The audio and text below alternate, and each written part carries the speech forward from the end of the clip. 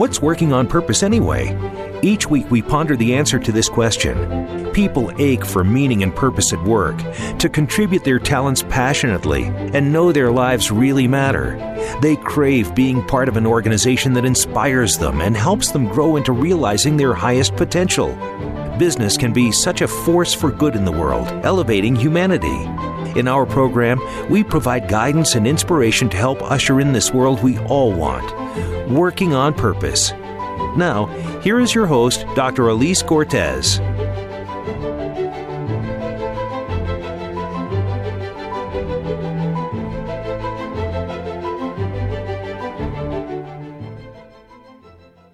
Welcome back to the Working on Purpose program. Thanks for tuning in again this week. I'm your host, Dr. Elise Cortez, joining you live from Dallas, Texas, which is home base for me.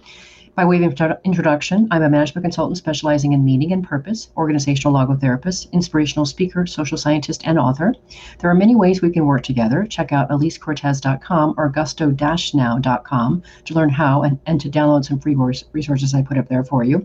I do offer my listeners a 25% discount on my courses, so go to gusto-now for that information. And when you check out for the courses, just use the WOP20 discount for that. It's a 20% discount. If you've been tuning in for a while, then you know this program is a thought leadership platform that enlightens and inspires listeners and viewers with insights from distinguished business leaders, authors, and subject matter experts. By listening in, you're part of the movement to create inspirational leaders and enlivening workplaces where we can thrive and do business that betters the world. Glad you're here. Now onto this week's program. With us today is Dr. Joshua Spodek, who is an executive coach, keynote, and 3-time TEDx speaker, host of The Sustainable Life, daily blogger, and author and teacher of Initiative, a proven method to bring your passions to life and work. We'll be talking about this latest book, as well as his passion for sustainability and where we can start to shore up problems in today's education system. He joins today from New York City. Josh, welcome to Working on Purpose. Hey there, glad to be here.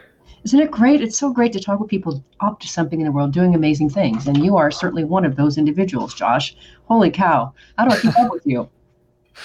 I love what I do. And I feel, there was a big part of my life early on when I would try to do everything I could. And there's a lot of self-aggrandizement. And there's a big shift in my life that happened. I can't put my finger exactly when it switched to being in service of others. And that's changed a lot.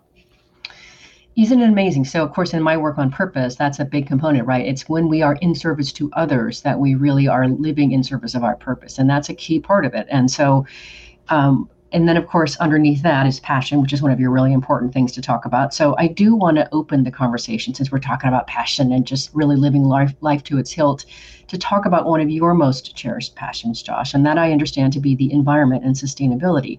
And you say in your TED Talk that everyone gets it wrong. What do you mean? What's wrong? Well, since then, I've found more things that people get wrong. But one of the biggest things that people get wrong is that people think it's a burden, that it's a chore, that it's a sacrifice, that, life is really about all these things that we have to give up in order to do for the environment. So, for example, 6 years ago, I challenged myself to see if I could go for a week without eating or without buying any packaged food. And when I challenged myself to do that, I thought, surely I'm going to be giving stuff up. It's going to cost more. I'm going to have less variety. It's going to take more time. It's not going to be accessible for people who don't live, in the West Village like I do and have a farmer's market right there. All of that was wrong. And only after I did it could I find that I had more variety, spent less money, spent less time, connect more with my community, with my family. And the last talk that I gave before the pandemic was when I went up to the Bronx to show people up in a food desert. And I was invited by a single mom to show how to do there what it's totally possible. They just hadn't had it done. And when I say everyone, and myself before I tried this stuff, I would have thought, I don't want to do that. Like I got how many restaurants within like 2 blocks of here? And now I mean, it's easy to say like food is a passion of mine. It's because I think it is for most people, but man, it's totally changed. And I had no idea how much more passion and love and connection and joy and community there was that living unsustainably was holding me back from. That's so great, Josh. What a great way to start. I just had to start with passion, right? We all love passion, and a lot of people don't have access to it. Oh, you must be in New York. You must be in a city. I love it. The sound effects are great.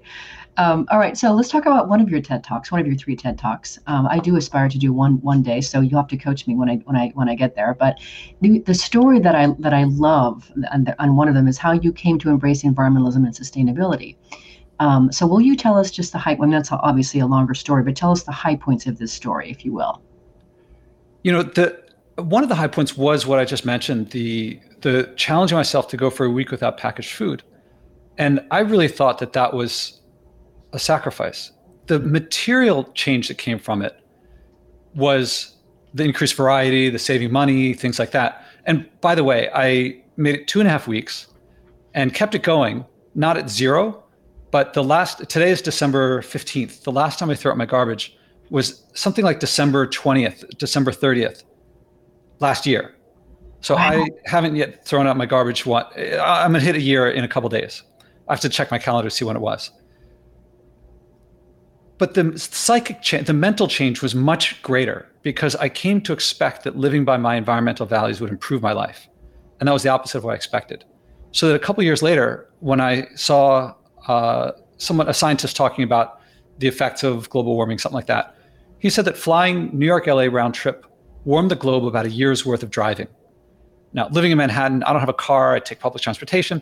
And I thought, oh, great, I'm not polluting that much. And then I realized, oh, I am. And, a lot of people will say what you do doesn't matter, but it's a matter of taking responsibility for my actions. Mm-hmm. And to me, leadership it's a matter of credibility to others, but a matter of integrity for oneself. So I challenged myself to go for a week would be too little. A month seemed too little. So I said, could I go for a year without flying?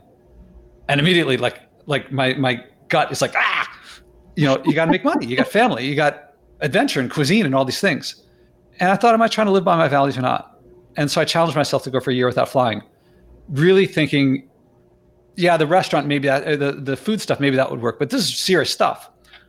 And, I had to cancel a couple things I had going on in Europe and things like that. But then a couple months into it, I started not thinking about what I was giving up, but how to get the things that I used to think could only come from flying. So making money, connecting with family, adventure, cuisine, things like that. And one by one, I started filling those things back in more than I'd given up. So 2 or 3 months in, I said, let's go for a second year. And now I'm soon to start my 6th year without flying. And, a lot of people think, oh, it's easy for you. It was just as hard for me as for anyone. And I've stopped trying to put this into a way that people get it. I'm not going to try to get anyone else to think this way. Only experience, I think, can do it. But it's been one of the best decisions I've ever made in my life, that I've really filled back in my life with more than what I thought. I'm trying to think of how much I want to go into the change. And it's, as it's happened, that led to the podcast, that led to the TEDx talks, that's led to working with all these corporations and the Nobel Prize winners and the McKinsey Global Managing Director and all these people who've been on the podcast. People really want to talk about the environment and sustainability. They just don't want to be judged. They don't want to be, oh, you're greenwashing. Oh, you're not really authentic. And so I've discovered this area of leadership and sustainability that I didn't realize was there. And turns out it's an area of global demand, including at the highest levels of business. So I want to chime in this quickly because we talked about this when we first were talking about having you come on air. And part of the reason that you're fascinating to me, one, you're just an incredibly fascinating human being who's really up to something in life. But two, we share it in the sense that I grew up in Oregon, which is known as a tree-hugging, granola-eating state. We do care about the environment. We do care about conservation and preservation. And then when I lived in Rio de Janeiro from 91 to 93, I had the chance to be part of the Rio Earth Summit and see people from around the world come together and talk about this. It was amazing. And then I wrote my thesis for my master's on the deforestation and the economic, political, and social contributing factors to that. So I have an eye for this and I have a heart for this. But you have a whole idea that your commitment to sustainability and the stewardship is really pretty profound. So will you say a bit more about that perspective? And also, if you want to talk about, the leadership aspect of what's available there, then too, that's great.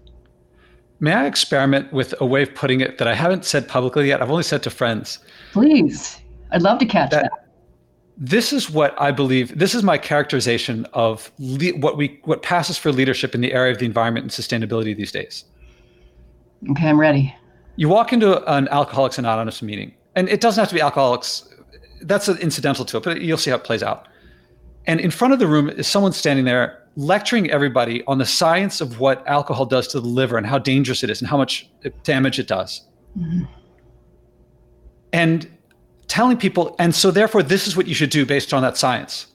Not connecting with the reasons that they do this, not connecting with the depression or the partying or whatever it is. Now, while they're saying this, they have in their hand a fifth of gin, which they are periodically drinking from. And when someone says, wait a minute, you're drinking, they say, don't pay, what one person does doesn't matter. Don't pay attention to me. We got that. That's just distraction. The government, the corporations, they're the ones who have to change and do what I say. And that person thinks that they're leading. They actually are leading, but not to get the people to do what they say, but to get the people to then learn about the science of what alcohol does to the liver, and then lecture to other people why they themselves also drink. And we have a world full of people saying, I'm an expert, here's what you should do. I'm an expert, here's what you should do. I'm an expert, here's what you should do.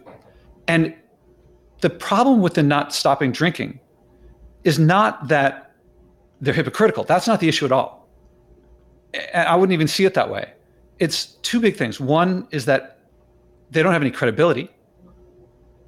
The other is that not having experienced it, they don't know, one, what it takes to switch, to change. It's not a matter of just say no. Just say no while the person is drinking. It's when you change a habit, and sustainability means not just a habit here or there, but many habits, a lifestyle. It's, you got to change your friends, you got to change the layout of your house, you got to change your diet, your sleep patterns, all these things. And you need support, you need lots of people around you. And no one's talking about that. No one's experienced that. The other thing that happens when you stop is that, say you drink and it's a big social thing. You're afraid that if you stop drinking, it's not going to be social anymore. Or maybe you're depressed and you think you're going to have to face these demons. Everyone sees the withdrawal, that what they'll lose when they give it up. When they give up the restaurants or the flying or, the polluting cars, all that stuff. They don't see on the far side of that, they know the pain that's going to come. And they know that all they do have to keep going back to what they were doing before, and the pain goes away and they go back into having the fun. Past that is a deeper and much more rewarding and longer term enduring joy. For me, it's joy, community, connection, meaning, and purpose. And if you haven't felt it, you're just academically telling people a bunch of facts. Right. Yeah. There's my description of leadership and commitment on sustainability today. That's amazing. Well, one of the things that you talked about when we first spoke is, you said in terms of leadership, we do have young Greta, is it Thunberg? But of course we need more leaders. And so what I want to get from you here before we go into our first break is briefly, what can leaders do to help steward sustainability? What can we do about this? A lot of people think you have to be perfect or else you're going to be called greenwashing or something like that. You don't have to be perfect. You just have to show that you're doing your best. But you have to do that genuinely and authentically. If you do it genuinely and authentically, you'll show your flaws. But then people will respond to your flaws to help you, not criticize you, because they have flaws too.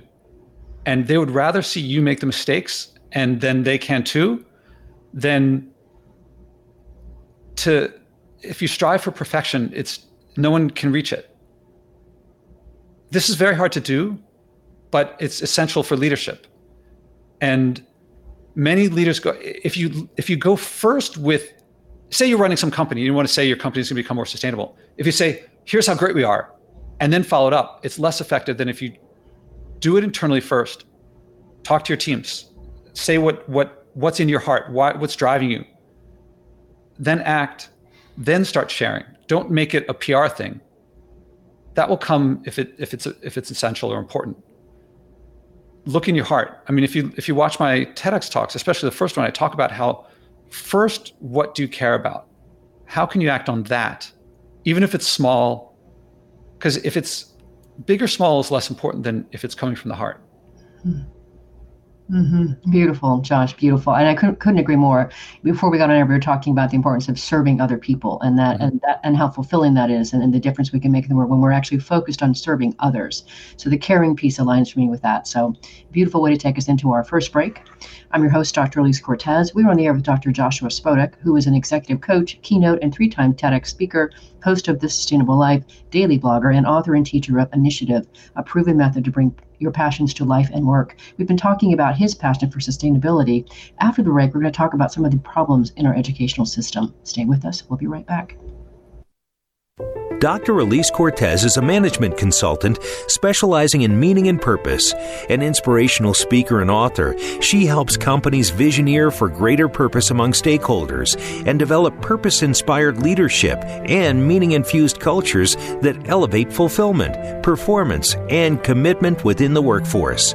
To learn more or to invite Elise to speak to your organization, please visit her at EliseCortes.com. Let's talk about how to get your employees working on purpose.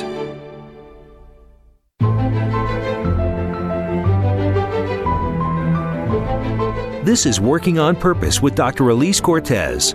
To reach our program today or open a conversation with Elise, send an email to Elise, A-L-I-S-E, at EliseCortes.com. Now, back to Working on Purpose.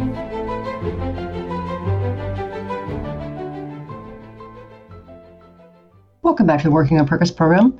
I'm very excited to share with you that thanks in part to the pandemic, I got my first book out. Purpose Ignited is now available on Amazon. And I have to say, I don't think that I would have gotten it done in the time period that I did without the sort of forced shutdown and focus. I wrote the book really to transform leaders, or the readers, into inspirational leaders. And the whole idea is to help them awaken passion in their workplace and to create a place that people actually want to come to work. So I hope you enjoy it, and thanks for reading. If you're just joining the program, my guest is Dr. Joshua Spodek. He's the host of This Sustainable Life and the author of Initiative, a proven method to bring your passions to life and work, among many other distinguishing contributions and achievements. I'm your host, Dr. Elise Cortes. So Josh, amazing man about the planet that you are. This next segment, I wanted to talk about the education system. And as we do this, I want to first call out a couple of things about you that I think make you sort of quite interesting to talk to about education. You seem to be quite qualified to speak on the subject, in that you have a PhD in astrophysics. I mean, that's amazing already, and an MBA. And I think I remember you have some other degrees as well. Is that right? Well, I put that at 5 Ivy League degrees. So I got my undergrad degree as one other. And then on the way to get a PhD, you get a master's and then something called an MPhil. So over there, I have my 5 diplomas.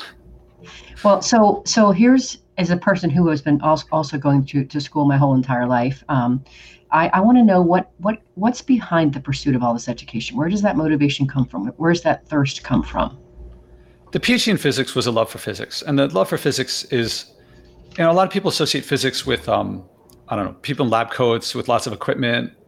And, I helped build a satellite that's up in orbit right now. But that's the means to the end. The end is really discovering nature at a more deeper level, the symmetries, the beauties. I love looking at a rainbow, but I love even more knowing how the refraction works and how the different, that to me, there's a beauty underneath it that the more that I looked, the more that I found. And so I just kept pursuing. The MBA came, ultimately, I didn't like the practice of physics, of being a graduate student, and then I didn't want to go to a postdoc. And besides, I had an idea for this company, so I went off and started a company with a friend, and we were very successful. Well, we had our ups and downs, but I got squeezed out by the investors during a recession, and that was very painful. Mm-hmm. And I knew that there was a lot that I was missing from business. And so the MBA was to fill in what I was missing. Mm.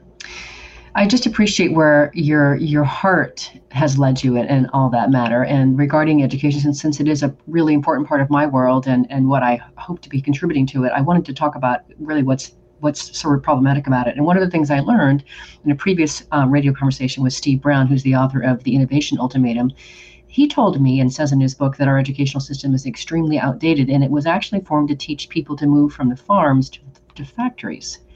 What's your perspective on our system, and does that align with how you would describe it?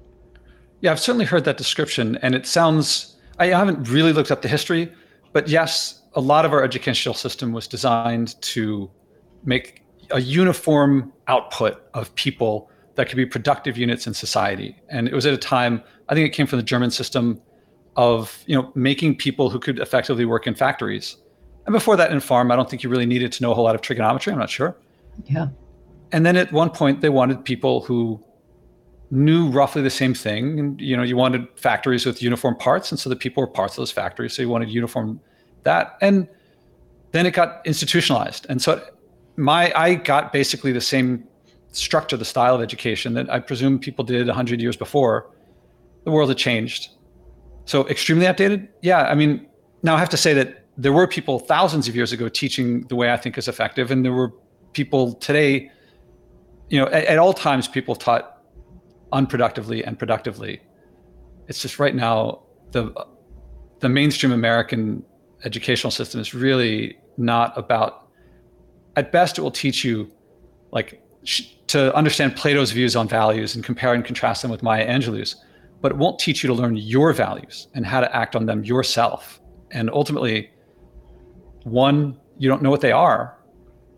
Two, we have all these people who are doing what they're told and they don't realize, as a coach, it's great. I get a lot of customers, but I'd rather they had the passion and knew how to act on it in their own lives anyway. Yeah, completely agree. And you have a very interesting bit in your book. And of course, as you know, I read your book cover to cover, and I loved every single bit of it. But I want you to speak, if you would, to this bit in your book where you say, quote, "The academic information schools teach is nice, but the behavior they teach is compliance." Writer and former Yale professor William Deresiewicz, I'm not sure how to say that. I don't know how to say it, yeah.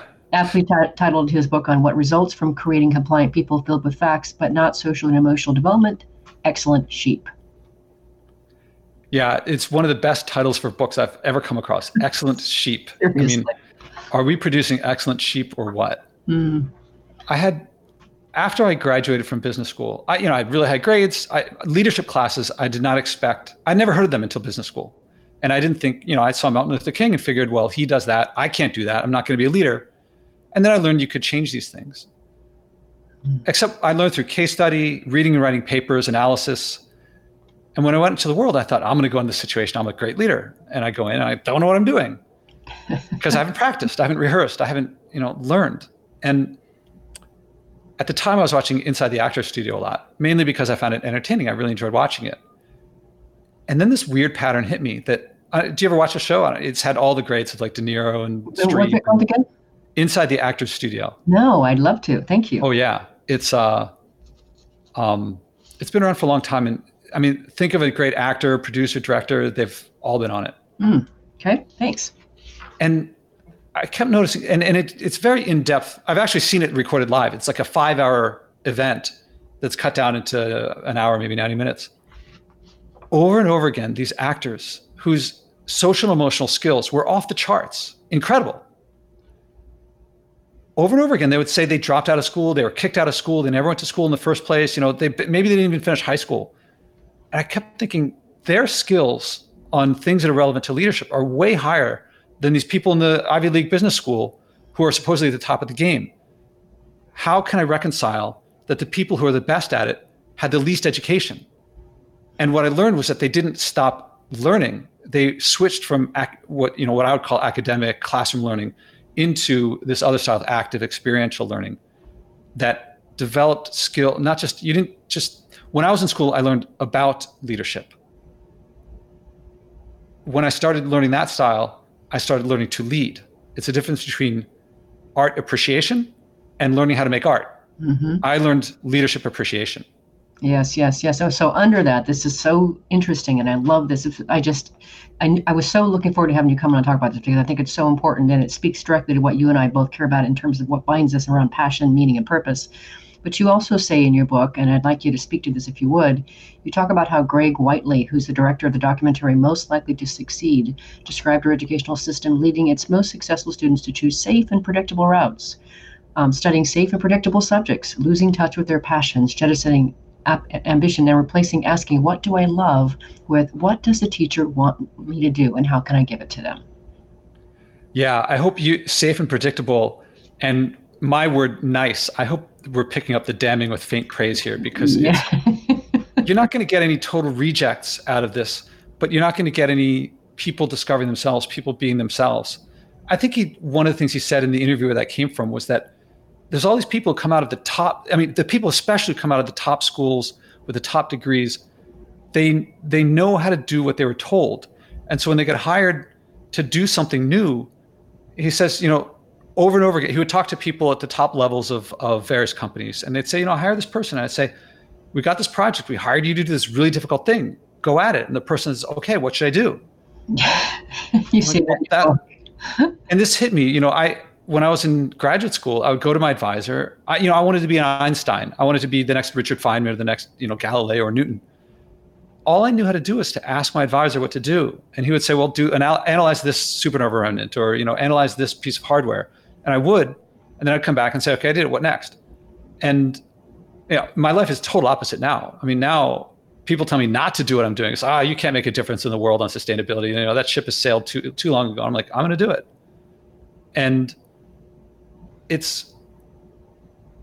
I value a lot of what I learned in school, but a lot of it was factual recall and analysis and planning. And I've found that I've learned, I've just changed my model now. A lot of what I learned the most is I say, I don't know how to do this. That's why I will do it. Yes. Oh, I love that. Oh. I don't know if you saw the movie The Martian. It's one of my favorite movies for this style of thinking and doing and learning. In the beginning of the movie, Matt Damon plays this character, and he's on Mars, and there's a colony there. And there's like a windstorm or something, and like everyone dies, and I'm not giving anything away, but it's just him, and his suit is leaking oxygen. And first he's got to fix a suit. If he doesn't fix a suit, he can't do anything. Okay, he fixes a suit, but now he's got to get somehow back to the place. And then once he's there, he's got to figure out how to do it on his own. Now he's got to figure out, that'll get him like a week. But then he's got to figure out how to grow food. That'll get him like a month. Then he's got to figure out the way that most people talk about what I'm doing now, leadership in the area of sustainability. People say, Josh, we can't save everything. It's almost as if someone said, Matt Damon or his character, you don't know how to get to Earth. Why bother fixing the suit? And the only way you can get to the next thing is you got to fix this thing, and then you fix the next thing, and the next thing, and the next thing. It's not the only way to do things, but getting things in leadership. I mean, in an area where everyone wants clean air, clean water, clean land, most people don't know how to get there. My definition for leadership is help others do what they already wanted to do, but haven't figured out how. That's brilliant. I love that, Josh. Say it again, please. Leadership is helping people do what they've always wanted to do, but haven't figured out how. So it's helping. I have to listen to them to find out what they want. In the area of the environment, different people want different things. So I have to ask them. I have to listen. I have to behave and communicate so that they expect that I will support them and not judge them, so that they can share what they feel vulnerable about, what they care about. And then I can help them achieve those things. Different for everyone. Some people it's mercury in the fish. Some people it's global warming. Some people it's plastic. Although once they start acting, they realize how it connects, and then they can do more things together. So brilliant. By the way, I think you are our next Galileo, so let's just go with that. Okay, let's just claim that. All right. Do you mind? My vanity. Yeah, well, let's just go with it, right? I always tell my coaching clients, there's power in declaration, right? We're declaring it into existence. So there it is. And I can not argue. Right, I can say it first. It's easier if I say it than if you say it. So, this is an outside opinion who's judged you and said that you're the next Galileo. So let's go with it. It's my word against yours. Right. Okay. Good. Don't argue with me. All right. So before we go into the break, I want to tee this up here because it'll help us talk about what we're going to talk about after the break, which is what you care about in terms of experiential learning. But you talk about how classroom learning doesn't help you develop the social and emotional skills underlying initiative and entrepreneurial success or personal development. So I want you to, if you can, kind of cue up for us. Why is this system seemingly so resistant to change and continue in this vein when it isn't working? I mean, how much time do we have, right? Certainly there's a lot. Yeah, I mean, certainly there's a lot of inertia. There's a lot of bureaucracy. I mean, most teachers at the below high school and below, they learn how to teach, but they don't necessarily know the subject. College and above, they tend to know the subject, but might not know how to teach. And the intersection of these things is very important. I had so many students who would tell me, I've never taken a class like this. How much time do I have? About a minute and a half. So I'll start that. Here's a pattern that would happen to me, especially in my initiative class, is that I would start them off with you have to come up with a project that you're going to work on. And it has to be in an area of interest to you. All the time, people would pick, it's their interest mixed with what their parents want, what's in the news, what they think will make a lot of money, what their friends think is popular. And so they do it for a little while. And then my rule is you can switch to something new if you want. But if you do, you have to start from scratch. You have to go back to you have to do all the steps. Mm-hmm. Now, when they do those steps the second time, it's much faster and they get much more out of it because it's doing something they care about. Always, when they switch, it's always to something like more. And it's almost always something that they're like, I can do that. I can work on that. But I thought that wasn't what was expected of them. They thought it wasn't, I can do something I care about. They never had that. No one, here's what's important. Here's how to show what's important. Here's how to show what you know. Here's when to show it. Here's, everything's told to you. And the only way you can learn your values is to butt up against, everyone values family. Everyone values personal growth. What happens when you have to choose between family and personal growth? Then you realize what your values are. If you just write about that, you can write a good paper and get a good grade, but you haven't learned your values. Beautifully said, and I completely agree. With that, let's take our second break. I'm Elise Cortes, your host. We are on the air with Dr. Joshua Spodek, who is an executive coach, keynote, and 3-time TEDx speaker, host of This Sustainable Life, daily blogger, and author and teacher of Initiative, a proven method to bring your passions to life and work. We've been talking about what's missing in the educational vein and department.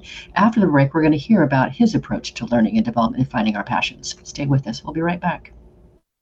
Dr. Elise Cortes is a management consultant specializing in meaning and purpose. An inspirational speaker and author, she helps companies visioneer for greater purpose among stakeholders and develop purpose-inspired leadership and meaning-infused cultures that elevate fulfillment, performance, and commitment within the workforce. To learn more or to invite Elise to speak to your organization, please visit her at EliseCortes.com. Let's talk about how to get your employees working on purpose.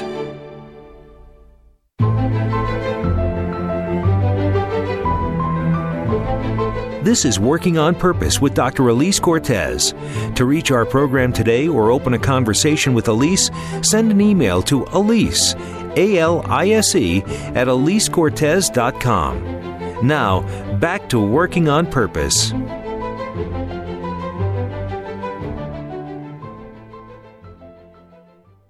Thanks for staying with us and welcome back to Working on Purpose. If you haven't discovered it yet, we've launched Gusto now, which is a transformation e-learning platform featuring the signature Vitally Inspired Living and Leading from Purpose program that I created a couple of years ago, and other professional development courses. We do them in English, Spanish, and Portuguese. And I do offer you listeners and viewers a 20% discount.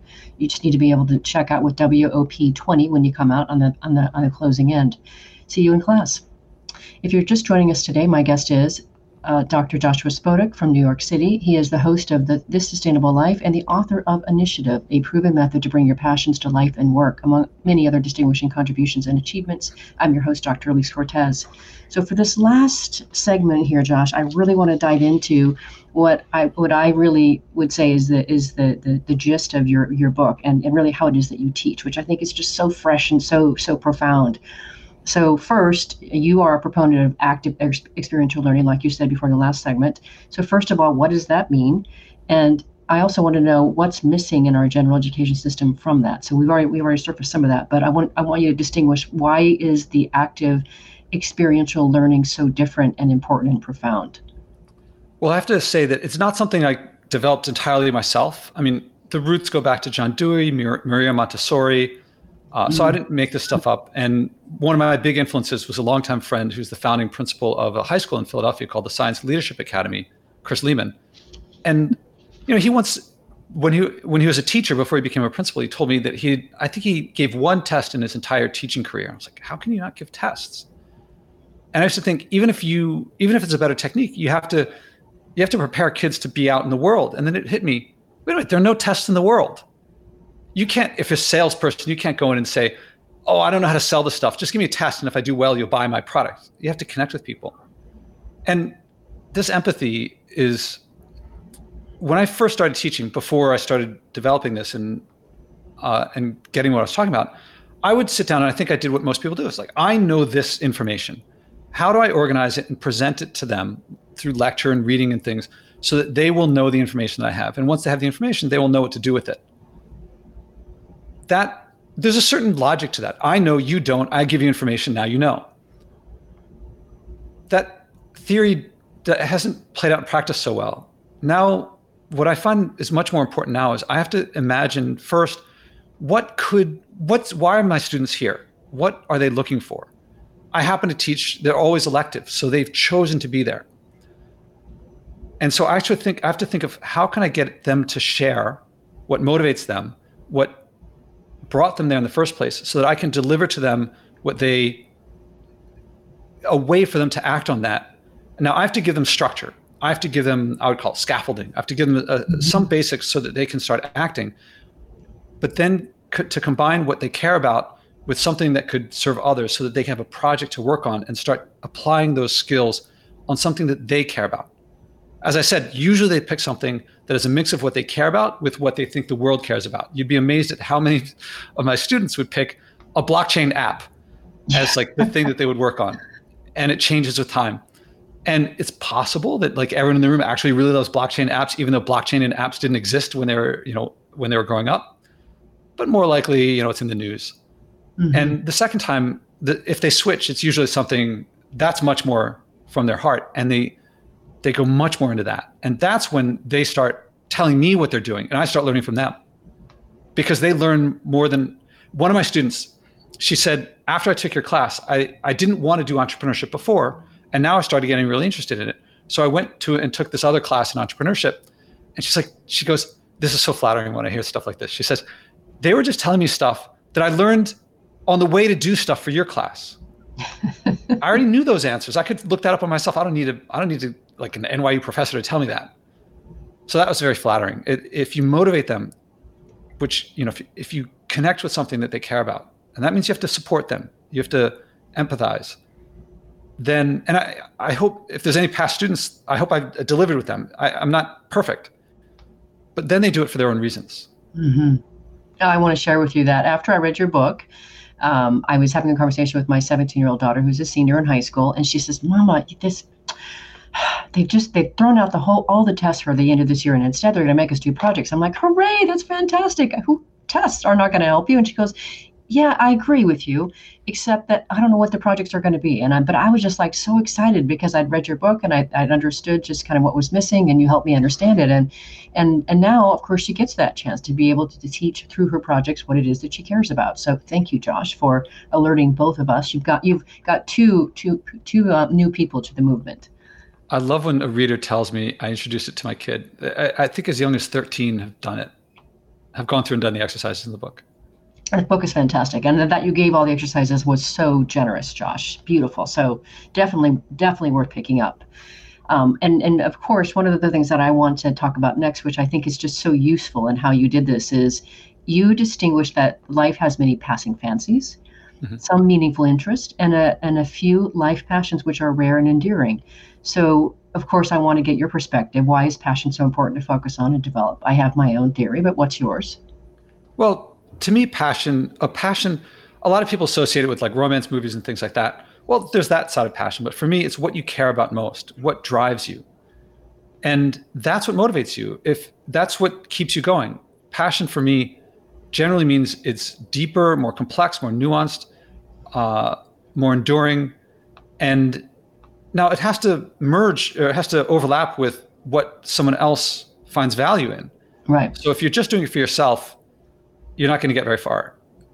But if you're passionate about it and you're benefiting someone else. And so a lot of the exercises in it are to get advice from others, get other people's views.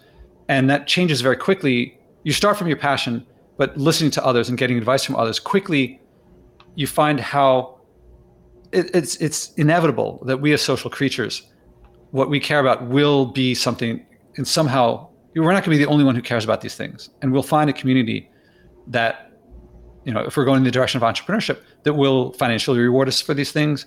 But it could be, my podcast it's not a financial thing. It's a huge passion. Right. And people really relate to it. And that's inevitable. Not because they're relating to your passion. So let's grab a quick question here from one of our listeners who's asking what movement is that you're talking about. So what I was referring to, thank you, listener, for engaging with us. What I was referring to is what I'm pointing to is Josh's work in active experiential learning. So do you want to weigh in on that real quick, Josh? I call that as a movement, so that's what I'm saying. Yeah, project-based learning. There's a lot of different ways to put it. I generally think of it as project-based learning. And when I remember going to a conference, an educational conference, and I was like, what's a project? What's inquiry driven? And the people started telling me, and I had to learn. I learned actually by my I'm going to tell you a story. When I was at that conference, it was Friday, Saturday, Sunday. And on Wednesday, I was going to teach entrepreneurship at NYU. And I'm like, what's a project? And they started telling me, I was like, this makes a lot of sense, just very quickly. And the people there were all project-based educators.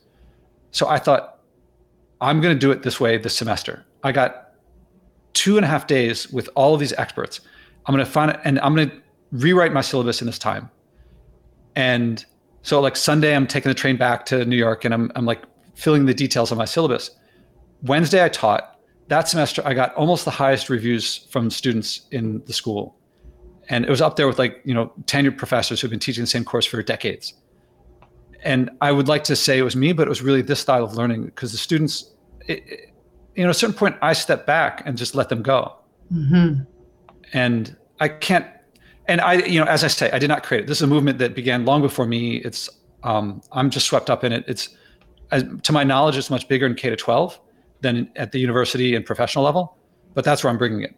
Mm-hmm. Mm-hmm. Beautiful. Thank you for that. So now I want to talk about how you focus on problems to be solved. I thought it was really refreshing how you told us that the focus on getting clear on the problem to be solved, not fixating on creating the solution, and that your system involves soliciting the perspective of people who have the problem you are out to address. I thought that was just brilliant. Can you say more about that? Yeah, in entrepreneurship, the venture capitalists, they're very happy for everyone to come up with lots of solutions, because if they invest in a lot of them, a couple will be big hits and they'll make a lot of money. But wait a minute, what about the people whose things don't work out? Not so great for them. So my business is not to make money off of a couple big hits. I want to help my clients, my students. So I want to help them change as a person. I want to help them develop and grow. If you start with a solution, you get very vested and you get very attached to it. Yep. And sometimes your idea of the problem is not the other people's idea of the problem. And so you're trying to get them to buy your thing, but it's square pegs in a round hole. Whereas if you focus on the problem, if you understand, if you're constantly spending your time talking to people, can you tell me what this problem is? What's this problem in your words? What's the emotion that you feel? Because if they're desperate, that's different than if they feel helpless. And that's different if they feel frustrated. Yep. And those could all be different solutions. And if you work on those things, then people will open up more and more of what their problems are. And the more that they share their problems, they write your sales copy for you. And all you have to do is repeat back to them, is this it? Is this it? Is this it? And they'll tell you, no, it's this, it's this, it's this. And then they'll start putting you in touch with people who also have that problem. Because if they see you as a problem understander and therefore a problem solver, I mean, if you come into my life and then I have fewer problems, I want you in my life. Right. Oh, I say that I'm going to give away one of my favorite jokes in the course, is that there's a technical term in business. When you talk to valuable people in a field, and the exercises build up, starting with friends and family, but working up to how to speak to the most valuable people. There's a technical term when valuable people in the field tell you their problems. Do you know what the technical term is? When valuable people tell you their problems. Yeah, like people who are founders and CEOs and heads of corporations. It's a secret. It's a coach. It's truth. It's the technical term for when people with resources, for valuable people, when they tell you their problems. The technical term for that is a job offer. Oh, I wasn't going to get there. Thank you. They might not have known that they were saying it, and if you didn't know how to respond, you wouldn't be able to turn it into a job offer. But when they tell you their problems, they want you to help solve them. And if you can show that I can solve problems like that, they want you around. Mm-hmm. Lovely. That's just beautiful. That's just such a great way to serve up how we can be useful to other people. When you get people to talk to about their problems, absolutely makes so much sense. And of course, I guess that is what we are doing when we really peel back the onion here.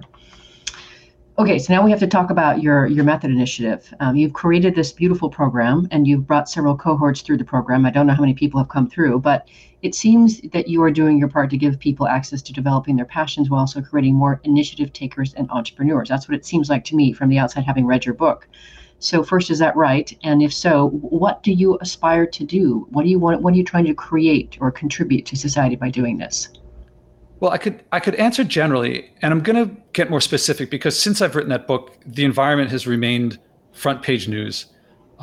And from a personal perspective, a lot of people say, the governments should do stuff, corporations should do stuff, but what I do doesn't matter.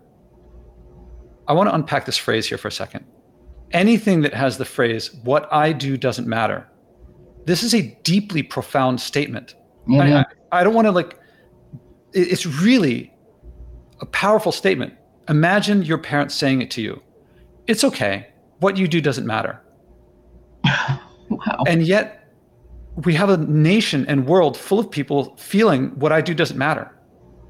Now it's in many areas of life. A lot of people feel frustrated. They feel like, I just got to keep my nose down and, do what I can to get my kids through college. And they feel that if they do what matters, if they do what they care about, it won't matter. And I do not want people feeling that way. In the area of the environment, I can tell you, I don't know if you can see on the board, systemic change begins with personal transformation. I've discovered that over and over again. And I also discovered in the great historical figures that have done dramatic things like changed entire nations' cultures in very short periods of time. What I want to bring to the world is the sense that what I do matters from experience. Not because I said it, not because you heard the word somewhere, but through personal experience of doing something, developing the skills, not just factual recall or analysis and planning, but connecting with people, finding out what they care about, acting on that so that they, if it's entrepreneurship, they're like, here, take my money. If it's changing your community, if it's with family, that people find you a valuable person that they want to elevate themselves. By knowing you, they elevate themselves. By you knowing them, you elevate yourself. Maybe this sounds like highfalutin talk, but one, people doing the exercise in my book generally get hired or at least several job offers before they get to the 10th exercise. Wow. I started to record when I was doing it. I asked a friend, can I walk you through these exercises? I'm going to record our conversation so I can put it on the site and so that people can get these recordings.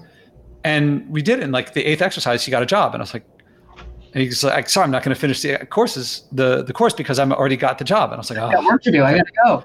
Yeah. So I asked someone else to do it. And the same thing happened with him. And one student, an NYU undergrad, he worked at some company and they said, as an undergrad without a college degree, there's a limit to the next job up from yours, you need a degree for.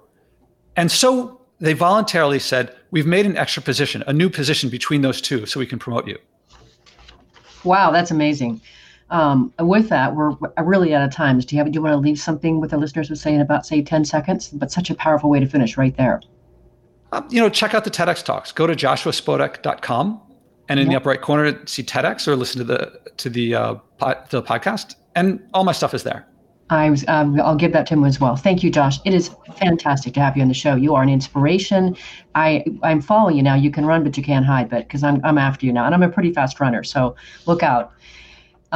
Listeners, if you want to learn more about Dr. Joshua Spodek, as he said, his books, his show, this program, his other works, anything like that, start by going to his website. It's joshuaspodek.com. Let me spell that for you. It's Joshua, Joshua, and then Spodek, Spodek.com. Last week, if you missed the live show, you can always catch it via recorded podcast. We were on there with Cynthia Forsman talking about Culture Talk, the work that she does, and learning about how discovering how our archetype as individuals, leaders, and companies gives us clarity and a powerful story narrative with which to engage relationships in business and in our personal lives. It's a really powerful conversation, and she did talk about all 12 of our archetypes. You can maybe discover yours in the conversation. Next week, we'll be on the air with Tim Spiker talking about his book called The Only Leaders Worth Following. See you there. Remember that work is at least a third of our life, so let's work on purpose.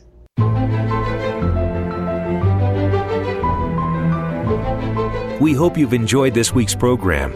Be sure to tune in to Working on Purpose, featuring your host, Dr. Elise Cortez, each week on the Voice America Empowerment Channel. Together, we'll create a world where business operates conscientiously, leadership inspires impassioned performance, and employees are fulfilled in work that provides the meaning and purpose they crave. See you there. Let's work on purpose.